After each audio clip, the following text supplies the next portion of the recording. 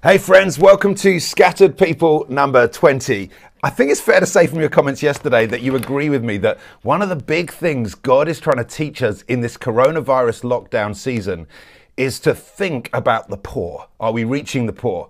And when those who are poor and needy join our churches, are we helping them? Do they remain as poor and needy as they were? Or does becoming part of the family of God really change their lives? It's been great discussion. Let's keep it going. I'm going to change the subject slightly today. I want to ask the question, is that all God's trying to teach us? We're going to carry on looking at the book of Acts. You'll need a Bible if you've got one. It will help you. We're going to look at Acts 5, 1 to 11, probably the 11 verses that most people would like to take out of the book of Acts. And we're going to keep it in the book of Acts. And we're going to ask the question, is God trying to do something like this in our churches in this season? Cards on the table.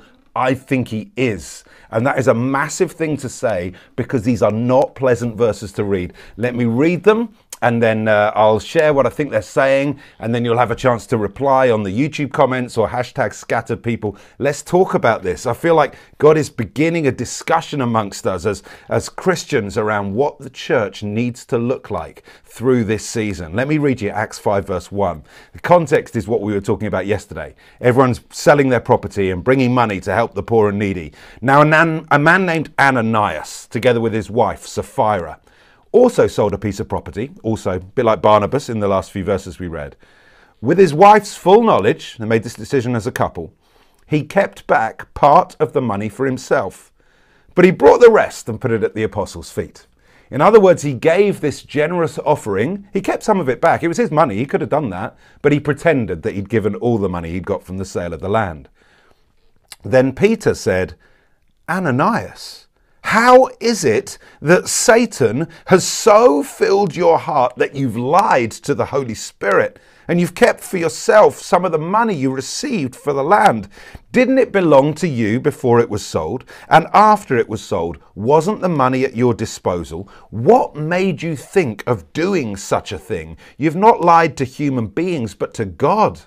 When Ananias heard this, he fell down and died. And great fear seized all who heard what had happened. No kidding.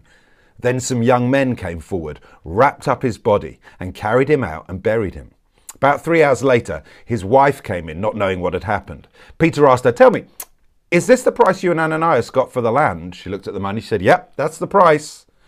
Peter said to Sapphira, how could you conspire with your husband to test the Spirit of the Lord? Listen, the feet of the men who buried your husband are at the door and they'll carry you out also. At that moment, she fell down at his feet and died too. Then the young men came in and finding her dead, carried her out and buried her beside her husband. Great fear seized the whole church and all who heard about these events. Wow. So what on earth is God saying through a passage like this? This is what I really believe God's saying to us. The biggest enemy of the church has never been persecution. It's only ever been hypocrisy. The biggest danger to the church is not the enemy outside the church, it's the false friends inside the church. This is what God's trying to highlight here. We're in a section of the book of Acts where the devil throws everything he's got at the church in order to try and stop its growth. First of all, there's threats. Then there's poverty. Then there's hypocrisy. Then there's distraction. We'll see in the next couple of days about how the apostles needed to set up deacons to help the poor instead of getting distracted by just the sheer weight of administration of leading a body of believers. Then there's out and out persecution as Stephen gets killed for his faith. But right at the heart of these onslaughts that the devil sends against the church is the one that we so often ignore: hypocrisy, false believers, fake friends within the church. And it's times of trouble that expose who they are and cause them to fall away. Now, I need to be careful how I share this because I'm not flippant about this at all. I'm aware that when Everyday Church gathers back, whenever that is, on a Sunday, when we're able to gather together, there will be people that we thought were part of the church who just don't come back. There are some people who may not intentionally backslide, but actually just the fact that we're not there for a few weeks will expose that they were with us, but they were never with us. I don't say that lightly. These are some of the people I love. I care for them as a pastor. I'm convinced that if they just keep hanging out with me at church, they're going to come to know Jesus. But the truth is, sometimes what God does is he roots people out of the church in order that he can truly add them into the church. We're in a season where some people will not come back to church in a hurry. I'm not saying numbers will be down. I think this is also a season where many non-believers are turning their hearts to God. I think God's doing a great thing, but he is doing an Ananias and Sapphira thing as well. You see, Ananias and Sapphira looked the real deal. I mean, you would have loved having them at your church. They've evidently been baptized, or they wouldn't have been in the church, which means they've evidently been filled with the Holy Spirit, or at least they look it, because the expectation in the early church is everyone's going to be filled with the Holy Spirit. So these are people who look the real deal. They are actually selling their fields and bringing money to the apostles. In other words, they look not just like church members, but prominent church members. These are the guys you want to have. These guys are people who look like they are all in. And yet in their heart, they're holding stuff back. Now, of course, this is the case, isn't it, in our churches? You know, it's easy for us to gather together and sing uplifting worship songs about how Jesus Christ is our Lord. But we don't really know how each of us are living our lives. We don't know each other's, in this occasion, how we use our money. We don't know each other's browsing history, whether we're guarding our eyes from that which is evil. We're not in the room when spouses talk with one another, and are they bringing glory to God, or actually are they looking one thing in public and not being that in private? I don't get to go to school or college with you and see whether you are living out the life with your school friends that you would claim to be living when you're with your church youth friends. Church can breed hypocrisy. It has over the last 2,000 years. We'd be crazy to think that there's no hypocrisy in our own churches. And what God does is he uses these moments in order to shake off those who are not really true believers. A couple of weeks ago, there was a big storm in my back garden, and actually a load of branches fell off the trees in my garden.